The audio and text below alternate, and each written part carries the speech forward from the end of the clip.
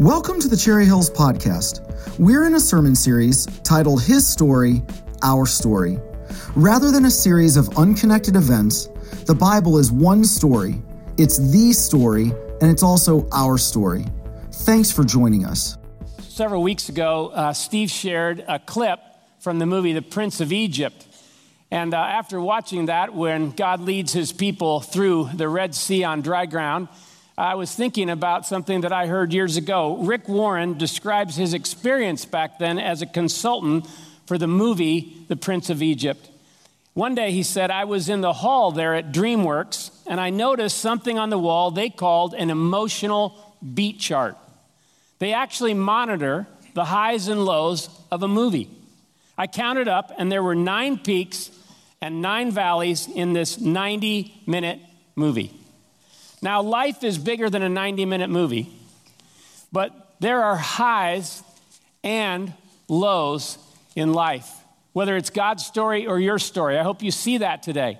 And so I tried to think about a way that I could kind of review where we've been. We're in this message series called God's Story, Our Story, where we're seeing the overarching story of the Bible. That God has a plan from beginning to end, and it has a lot of different highs and lows. And so how could I do that? So I drew this picture, again, of the highs and lows. And again, if you can just see, we talk about creation, that God in the beginning created, and it was one of the high points. But he created Adam and Eve, and they walked with him in the cool of the day. And then they made a choice. They made a decision to go their own way and to be independent from God, and there was the fall. But even though the fall was not the end, because God decided to make a promise to a man named Abraham. And he said, through you and your descendants, I will bless all the nations of the earth. I will bless those you bless. And so he had that promise, but he also told Abraham that his people would go into slavery for a time, and that was a low point for them. And they cried out to God, and God delivered them in the Exodus. And again, that was a high point when he led them out of Egypt. Then we see that he gave them the law, and the law started out as a good thing. God intended to show them, this is how I want you to live together as my people.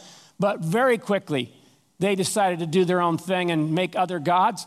And again, we see how last week Chuck talked to us about the kingdom, that even though they wanted a king different than God, God decided to make a promise to King David that I will bring a descendant whose reign will never end. And that was an incredible high point at first, but it too quickly became a low point to the place where we come to the exile today. Because over and over again, the kings disobeyed God, and so did his people.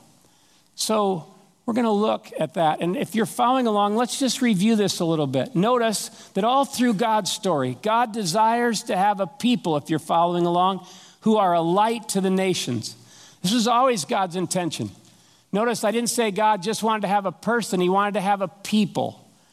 And a people who would be a light to the nations, who would reflect his glory. Last week, Chuck gave this definition for the kingdom of God.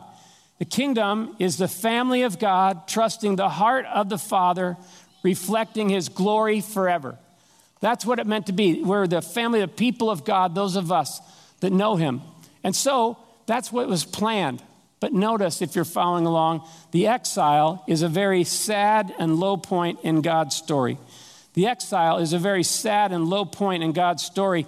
On the back of your message notes, you can see where this series is going, where we've been. And if you want to, again, this is just extra credit, but if you want to, starting in week 2, when we actually started the series after the introduction, in my notes, I just wrote words like, next to creation, high, H-I-G-H. Next to fall, low. Promise, high. Low, high, low, high, low. And it just reminded me again of the highs and lows in God's story. Have you noticed that there's highs and lows in your story? A few years ago, you permitted me to go on a sabbatical, and during that time, I took time, among other things, to diagram my life, to look back and look forward. But part of what would happen is that I went through a little exercise for several weeks where I had to chart what I remembered happening in my life as I look back. And it involved highs and lows. And so I think we've got a picture of it. And you can see that I've got a number of highs and a number of lows. And I was instructed in this exercise that if it was really, really high, to make it a long line above the line. That if it was really, really a low point, to draw an extra long line below the line. And as you can see, I have some longer and short lines, but both highs and lows. And I'm going to ask him to take it down now so I'm not too embarrassed. But the idea is that we all have those in our life. The question is, what do we do with them? Are the low times the end? They feel like the end sometimes, especially if they're a long, low line. So what do we learn? In the exile, there is an opportunity to learn for God's people in the exile, that if we can learn about it today, that we can actually take it with us to our car. And we can actually, if we're not going through that time now, we can be ready for that time. Or if we are going through that time, this can help us right away. So would you pray with me that God will use, as we study this part of his story, that God will use the exile in our story. Lord, there's something about studying your word where in your authority and your spirit, you can teach us things. You can help us make sense of things, or at least know how to live in them differently. And I pray that you would meet every person exactly where they're at today and speak a word of hope and grace to each person. In your name we pray. Amen. Okay, so as we look at this, if you turn your notes back over, I forgot to tell you that. If you look at this, we're going to see how God's people learn to live in exile. And I just want to kind of think about some questions with you. So I'm going to ask you to open your Bible to 2 Chronicles 36. 2 Chronicles 36. I imagine I don't think we've read from this book many times in our church family, but this is a good one, and it's the very last chapter. Now, if you're looking for Chronicles, it's about a third of the way through. If you're using a black Bible, it's on page 373 in one of those black copies. And we're going to read verses 15 through 21, and it kind of just describes the exile. And as we're doing this, I want you to think with me, what is the exile? Why were they sent into the exile? What did they learn in the exile? What can we learn from them and what God wants to teach us? So these are some of the questions. So again, if you've never heard about this part of Israel's history, it happened about 600 years before Christ. So now let me read these verses 15 through 21.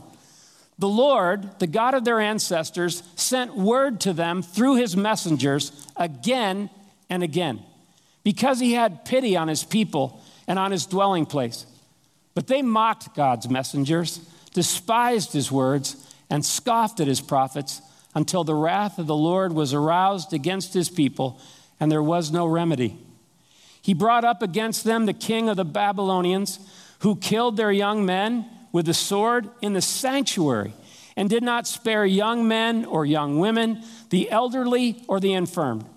God gave them all into the hands of Nebuchadnezzar. He carried to Babylon all the articles from the temple of God, both large and small, and the treasures of the Lord's temple, and the treasures of the king and his officials.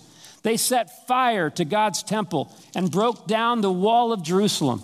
They burned all the palaces and destroyed everything of value there. He carried into exile to Babylon the remnant of people who escaped from the sword, and they became servants to him and his successors until the kingdom of Persia came to power. The land enjoyed its Sabbath rest. All the time of its desolation it rested until the 70 years were completed in fulfillment of the word of the Lord spoken by Jeremiah. Now let me just unpack this with you, some of what these verses say, and then we're going to look at the larger story of the exile. So first, notice this, if you're following along. Unfaithful, God's people sin against God and refuse to obey. Unfaithful, God's people sin against God and refuse to obey. They don't just break his rules. Like we learned a few weeks ago, they break his heart. They resist his plan. They say, I'm going to do my own thing. I'm going to have a number of other gods on the side. I mean, you're good, but I want more. And as they began to live that way, they didn't just live that way once in a while. It became the pattern of their lives. And some of you have told me that when you have read through the Bible, that by the time you get done with the Old Testament, you're exhausted. And the reason you're exhausted is not only because it's a lot of information, but because you see God's people again and again and again. Keep doing all these things that God says, don't do that. That's not a wise way to live.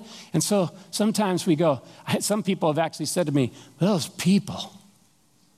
And if we're not careful, we can actually see ourselves in those people. Notice that after many warnings, if you're following along, God finally sends his people into exile. After many warnings, God finally sends his people into exile. Friends, please know, God does not have a short fuse. If we learn anything about God's character, is he has an incredibly long fuse. His patience is unbelievable. Over and over again, do you see he said messenger to them again and again and again. Did they listen? No. If they did listen, only for a little bit. And even then, it was selective obedience. I'll do this part, but not that part. And what happened is after many, many warnings, he finally sends them to exile. Now, we've been reading through the Bible, the plan that was offered for us to consider reading. And I noticed that even in the book of Deuteronomy, way back to Moses and Joshua, they said, look, here's what's going to happen. When you go into the promised land, if you go with God, you're going to be able to live there a long time. But if you decide to turn to the other gods that were part of the nations he's going to drive out before you, same thing's going to happen to you. And in Deuteronomy 28 and 29, I mean, read it sometime. If you want to see just how bad it could get if they come under God's discipline and judgment, I mean, it's serious. And so way back there, but then he sends prophet after prophet after prophet that goes, come on, change your ways, turn around, please don't keep going. And they don't, and so God sends them in exile. Now, what does the word exile mean? If you look it up in the dictionary or you know a few things about even the political situation in our world today, you know that it means, if you're following along, to be banished and deported from one's homeland. To be banished and deported from one's homeland. Now, every once in a while, to be in exile means you can be in exile in your own country under certain conditions, but most of the time it means that you have to leave your homeland. In this situation, what exile meant for them is they were forcibly deported. Now, I just want you to try and picture this. If you went home today, and right after this service, you were forced to leave your house, everything you own, and you watched some of your family members be killed, and then you were made to travel by foot across a place that you did not recognize to a country whose language you did not understand, whose customs were totally foreign to you. And now all of a sudden you realize this is where I'm going to live from now on. How would that go for you? This was exile. Out of exile. And so they were banished. And this was a bad day. So as you think about this with me, notice that God's people in Jerusalem are conquered by Babylon 587 BC. Now, I was taught 586, but I know scholars debate that it was somewhere in that time period of 587, 586 BC. Now, let me just again give you a little history.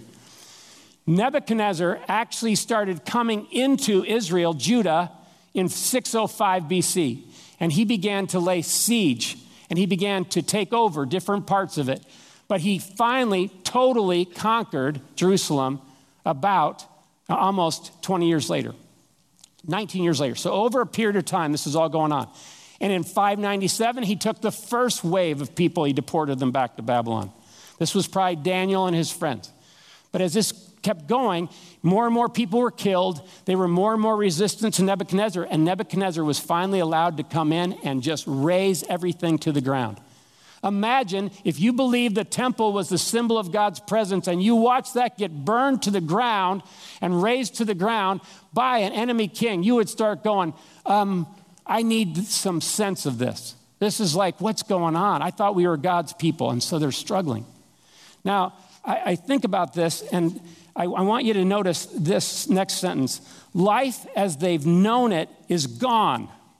They struggle to adapt. Life as they've known it is gone. They struggle to adapt. Now, here's what one scholar says. As we follow the biblical story of Israel, at this point, we might well be tempted to write the end. For the Israelites being marched off as slaves to Babylon, it certainly must seem like the end.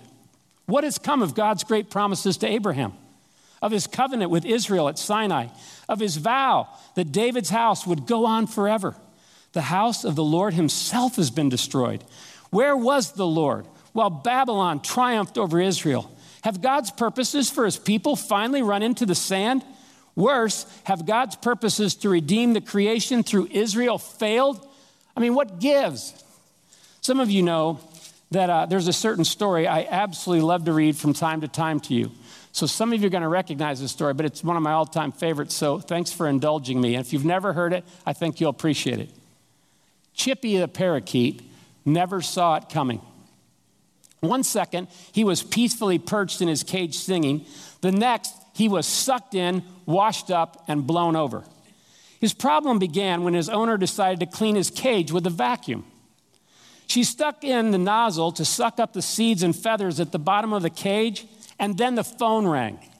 Instinctively, she turned to pick it up. She barely said hello when Chippy got sucked in. She gasped, let the phone drop, and snapped off the vacuum. With her heart in her mouth, she unzipped the bag. There was Chippy, alive but stunned, covered with heavy black dust. She grabbed him, rushed to the bathtub, turned on the faucet full blast, and held Chippy under a torrent of ice-cold water, power washing him clean. So she did what any compassionate pet owner would do next.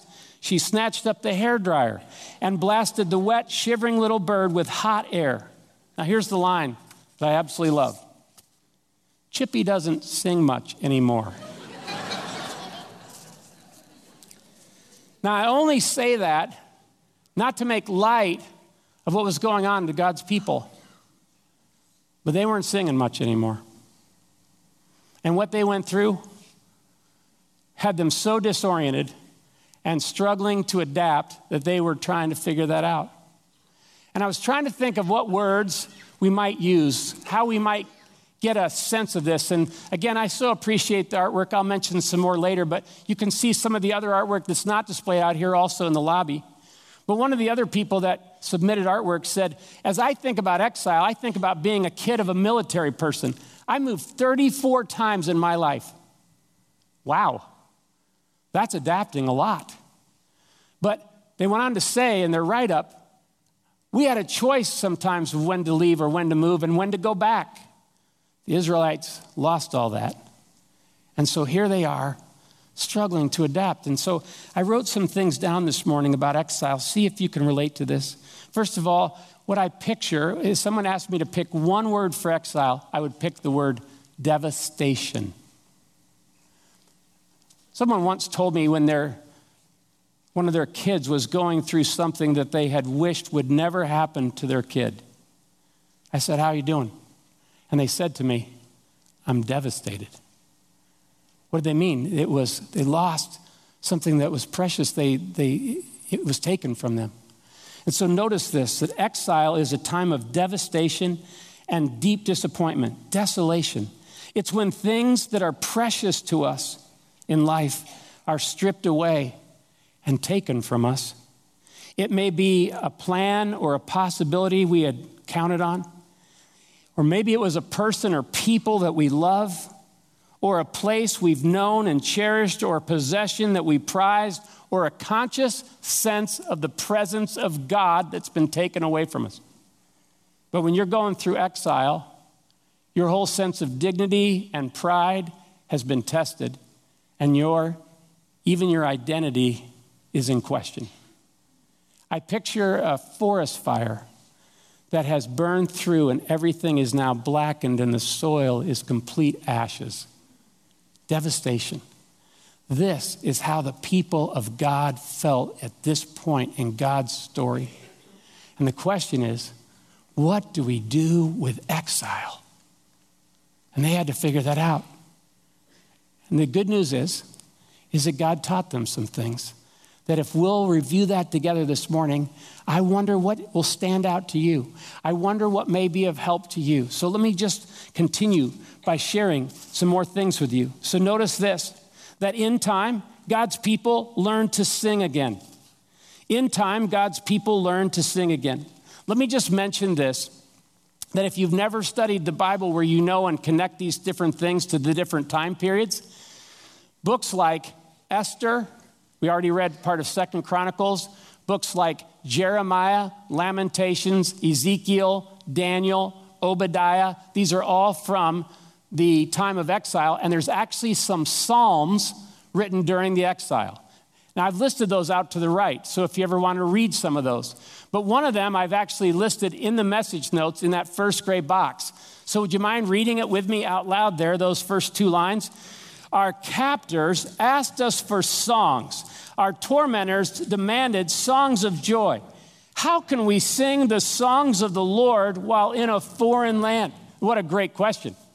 Like, how do I sing the songs of the Lord when I'm here? That's not easy to do. I'm not even sure I want to. I'm not even sure I can right now. I am so stunned by what's happened. And so that's one of the Psalms. And when I say they began to sing again, I don't mean they were all happy songs. Praise the Lord, I'm in exile. I don't mean that. What I mean is they poured their hearts out to God. One of the ones that helped me back when I was in college going through a really, really hard time was Psalm 42 and 43. And there was this repeating refrain that just really struck me, and I think we can put it on the screen. Why, my soul, notice how he's talking to himself. Why, my soul, are you downcast? Picturing a sheep on its back and can't get up. Why so disturbed within me? Put your hope in God, for I will yet praise him, my Savior and my God. I picture a boxer that's on his back on the mat, and the referee is counting an 8 count over him, and he's talking to himself saying, I'm going to get up again. I know this is exile. I'm going to bounce back. I'm going to find hope in this somehow. Wow, powerful. So they learned how to sing again, and sometimes they were songs of grief, and sometimes they were songs that eventually got to praise. But they were looking for ways to sing their way back to hope. Notice also that God calls them to give themselves to blessing the city, if you're following along. God calls them to give themselves to blessing the city. This is an interesting thing. Through the prophet Jeremiah, who's still back in Jerusalem, he is supposed to send a message to them so that the people in exile have some direction from God. And we'll pick it up in verse 4 of chapter 29. It is said, this is what the Lord God Almighty, the God of Israel, says to all those I carried into exile from Jerusalem to Babylon. Build houses and settle down. Plant gardens and eat what they produce. Marry and have sons and daughters. Find wives for your sons and give your daughters in marriage. It doesn't mean to Babylonians, it means to fellow Israelites. But in other words, keep going. Don't waste this time. Don't stay in a pity party. Don't stay in a time where you just say, oh, this is such a waste of time. Nothing good can come out of this. No. Notice, so that they too may have sons and daughters, increase in number there, do not decrease. And I've put verse 7 in that second gray box that I want you to read the rest of what Jeremiah said to the exiles. Here it is. Let's read it. Seek the peace and prosperity of the city to which I have carried you into exile. Pray to the Lord for it, because if it prospers, you too will prosper. Now, this is an attitude shift. He's saying, look, give yourselves right there in exile. If you decide to coast, if you decide to say, I didn't deserve this, I don't think this is fair, I don't know why this has happened to me, whether it was my sin or somebody else's sin, whatever it is, I've got to figure out what to do in exile. And he says, well, I have a good idea. Get back to doing things where you're purposeful. Do things knowing that I'm not going to let this be a waste of time if you cooperate with me. Man, what a great word of hope. That must have been helpful to them, because at first they thought, they had other prophets going, it won't be long, you're going back home soon. And Jeremiah goes, no. You're not going back for 70 years. Might as well settle down. Make the most of this time. You're locked in. But what are you going to do? So notice then that also there are several other people. So I told you that Jeremiah was one of the prophets. He wrote a book in the Bible called Lamentations. It's not one of the most popular books in the Bible, but it's powerful. And Lamentations is laments, which means that you're pouring your heart out with the sad stuff, the hard stuff in your life. And it too, were often put to music, these laments. The Psalms mean songs. So people sang these things and said these things. But notice what Jeremiah does in the book of Lamentations. Jeremiah pours out his grief and calls to mind God's faithfulness. Jeremiah pours out his grief and calls to mind God's faithfulness. Now, again, I just want to make sure I say this again. I know some of you laughed when I did earlier. There is a version of Christianity that you might as well call buck-up Christianity that, in my opinion, goes too far. It basically says, just deny that anything painful is happening and say, praise the Lord a lot. Jeremiah doesn't do that. Jeremiah doesn't deny what's going on. He pours it out honestly to God. Read Lamentations sometimes. He talks about how hard this is for him to accept, how hard this is for him to even put his arms around it. He tells all of that to God. He tells us God is fierce. He tells God the things that make him sad. He pours it out. He pours his grief out. And then he also says this, but this I call to mind, and therefore I have hope. The steadfast love of the Lord never ceases. His mercies never come to an end. They are new every morning. Great is your faithfulness. Lamentations 3. Great is your faithfulness. Do you notice how he's praying? He's not saying, because of what I've done or because of how I've failed you, I'm no longer your people. I'm still your people. And I'm in exile right now, admittedly. And I'm pouring my heart out to you. But I know that because of who you are, and because I'm part of your people and part of your plan, I can pour my heart out knowing I'm coming back to who you are. Because my faith is based on who you are more than my faith is based on who I am. What a powerful prayer. I recommend putting it to memory. Ezekiel learns, if you're following along, that God can make dry bones live again. During the exile, God teaches Ezekiel a whole bunch of things. Now, Ezekiel is actually a prophet in exile in Babylon. Jeremiah would send messages to Babylon from Israel. Ezekiel is actually speaking in there, and God shows him a whole bunch of things, including that the temple is going to one day be more than just a building. It's going to have measurements that are so beyond. It's going to be something even more glorious than just a building. And I believe he's prophesying about the people of God called the church one day. But what he also shows, Ezekiel, is he takes him to a valley. You can read about it in chapter 37. He takes him to a valley that has dry bones as far as the eye can see. What does that symbolize? A whole bunch of people have died. And a whole bunch of people died a long time ago, and now their bones are laying there in the valley, dried out from the sun, and there is no way those bones can live again, right? But what does God say to Ezekiel? Ezekiel, can these dry bones live again? All the devastation that took place over these people, it looks like it's the end. And Ezekiel says, you know, Lord, whether they can live again. And he says, prophesy to these bones. And when he does, Ezekiel sees these bones all of a sudden rise up. The sinews, the tendons, the muscles, the ligaments all begin to come back on the bones. The flesh comes back on. And suddenly there is a whole army of people that stands in the valley. And Ezekiel hears God say, I am going to bring back a remnant of my people to Jerusalem because even dry bones are not too dry for me to work. What a word of hope. Exile is not the end of the story. Notice he also speaks to Daniel. And notice what Daniel learns. Daniel learns a lot of things. We've learned, if you read the book of Daniel, you read about how he's faithful in the lion's den. You read about how he resolves not to eat the king's food so that he can stay faithful to God. You see that there is a remnant, even in the people that were exiled, that still want to follow God. And they've used this time to humble them freshly, and they are still wanting to be faithful to God now in this next chapter. And you see Daniel. And Daniel's able to stand in front of King Nebuchadnezzar and the king that's the grandson of King Nebuchadnezzar, and he's basically able to say this. You probably think you're the most important person in the world. Well, there's someone more important than you. He's the God of the nations. He is the sovereign over every nation, And so keep that in mind and stay reverent, stay humble. He says all these things in a foreign land, and he says all that. But notice what else he does. In chapter 9, he prays a prayer of confession that is so unbelievably beautiful that I'm going to read it all to you in just a moment. But if you're following along, notice that Daniel humbly confesses God's righteousness and mercy. So here it is. Here's the prayer that he prays, and it's just beautiful. In the first year of Darius, son of Xerxes, who was made ruler over the Babylonian kingdom, in the first year of his reign, I, Daniel, understood from the scriptures. Notice this. In exile, what is he doing? He's reading his Bible.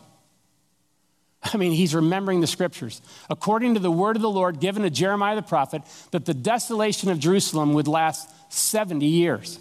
So I turned to the Lord God and pleaded with him in prayer and petition. In fasting and in sackcloth and ashes, I prayed to the Lord my God and confessed. Now listen to his prayer. Lord, the great and awesome God, who keeps his covenant of love with those who love him and keep his commandments, we have sinned and done wrong.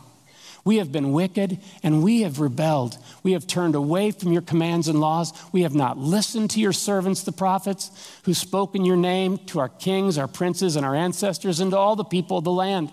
Lord, you are righteous, but this day we are covered with shame. The people of Judah and the inhabitants of Jerusalem and all Israel, both near and far, in all the countries where you have scattered us because of our unfaithfulness to you. We and our kings, our princes, and our ancestors are covered with shame, Lord, because we have sinned against you. Do you see how he's owning that? He's taking responsibility. Even though we never read of one sin that Daniel committed in the Bible, here he is on behalf of himself and his people confessing this. The Lord our God is merciful and forgiving. Even though we have rebelled against him, we have not obeyed the Lord our God or kept his laws he gave us through his servants, the prophets. All Israel has transgressed your law and turned away, refusing to obey you. Therefore, the curses and sworn judgments written in the law of Moses, the servant of God, have been poured out on us because we have sinned against you. You have fulfilled the word spoken against us and against our rulers by bringing on us great disaster. Under the whole heaven, nothing has ever been done like what has been done to Jerusalem. Just as it is written in the law of Moses, all this disaster has come on us, yet we have not sought the favor of the Lord our God by turning from our sins and giving attention to your truth. The Lord did not hesitate to bring the disaster on us, for the Lord our God is righteous in everything he does. Yet we have not obeyed him. Now, Lord our God, who brought your people out of Egypt with a mighty hand and who made for yourself a name that endures to this day, we have sinned. We have done wrong. Lord, in keeping with all your righteous acts, turn away your anger and your wrath from Jerusalem, your city, your holy hill. Our sins and the iniquities of our ancestors have made Jerusalem and your people an object of scorn to all those around us. Now, our God, hear the prayers and petitions of your servant. For your sake, Lord, look with favor on your desolate sanctuary. Give ear, our God, and hear. Open your eyes and see the desolation of the city that bears your name. We do not make request of you because we are righteous, but because of your great mercy, Lord. Listen, Lord, forgive, Lord, hear, and act. For your sake, my God, do not delay, because your city and your people bear your name. And God is looking for every one of us, that no matter where we find ourselves, to be humble, to own what we need to own, to understand that sometimes it's also other people too. But we just need to say, how do you want to use this time so it's not wasted time in my life? Bring me back to center line. Bring me back to clarity. Let me see reality. So notice this. If you're following along, after 70 years, a remnant of God's people return home. After 70 years, a remnant of God's people return home. One of the people that contributed the artwork there is one of our students, our high school students, Tristan McLean. And here's some of what he wrote in his write-up. Exile to me is evidence of God's promise or purpose. In Jeremiah 29, God had banished his chosen people from the promised land. But there is so much more to this word than meets the word exile than meets the surface. These people were told to wait for God's perfect timing. It is so we realize how perfect God's timing is compared to our timing. These people were told to wait so that they could learn to depend on God and his timing. Jeremiah 29:11 says, "For I know the plans I have for you, declares the Lord. Plans to prosper you and not to harm you. Plans to give you a hope and a future." I believe that God's timing is what the word exile really describes. God gives us trials we can't face alone so that we find our dependence on him again. And I love that he put a clock, and sometimes the question is, how can I be patient in exile? Well, one of the ways we can be patient is if we understand that God never wastes time and he never wastes experience if we'll give it to him. Years ago, I heard someone say this. I know Corrie ten Boom has said it a little differently. Rick Warren said it this way. But look at this quote, and I want you to read it with me. Let's read it together and think about this. You never know God is all you need until God is all you have. You never know God is all you need until God is all you have. Exile strips away. It takes away things that are precious to us. We may not always understand why, but in those times, we can discover in the midst of that devastation and desolation that he's doing something still. And he has a word of hope for us. The question is, what is it? So if you're following along in the notes, before you put them away, would you just fill out this last question? Lord, what do you want me to know and to do? What do you want me to know and to do? What word of grace, what word of truth does God want to speak into your life this morning as you've been listening to Exile? Are you going through something right now where something has been stripped away from you? It's humbled you. It's brought you into a place that feels low. It feels hard. And in that moment, the question is, what will you do? What does God want you to know so you can keep moving forward? What does he want you to do? Is there something he's showing you? So I'll just close by saying this. One of the things that's been most difficult for me in my life with God is when he strips away, for reasons only known to him, his conscious sense of his presence. I've had several times where my life, one of the most precious things to me is walking through my day and sensing the presence of his Holy Spirit in my life. But when he's taken me through weeks and months where I don't have a sense of that at all, I have no feeling, numb, those are moments of truth. And during one of those times in my life, God showed me that like Daniel, I needed to keep paying attention to his word. So I would sing songs and they had no feeling. I would read Bible verses and I wished they meant a lot to me, but they didn't mean anything to me. But I thought, I'm going to so I would write verses out. I put them on my mirror. I would try and memorize them. I tried to memorize songs.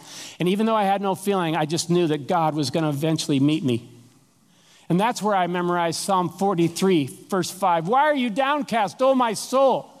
Why are you so disquieted within me? Hope in God, for I shall again praise him, my Savior and my God. And sometimes I would just say those mechanically at first, but I started hiding those things. And that's when I discovered Lamentations 3. My soul is filled with bitterness and gall. All my splendor is gone. But this I call to mind, and therefore I have hope. The steadfast love of the Lord never ceases. His mercies never come to an end. They are new every morning. Great is thy faithfulness. And friends, I just believe he wants to speak that word of hope over every one of us again today. But what does he want you to know? What does he want you to do? So one thing we can learn out of all this, pour your hearts out to him. And what we want to do before we leave today is sing a song where we say, God, help me see reality. What looks so real to me right now is not the whole story. Help me see you as you really are. Help me see you the way that you want to reveal yourself to me. So we're going to sing this as an act of faith. But again, give to God, listen to God, and respond to him as we sing together. Thanks for joining us today. If you would like more information or to stay connected to Cherry Hills Church, please visit our website at cherryhillsfamily.org or follow us on Facebook.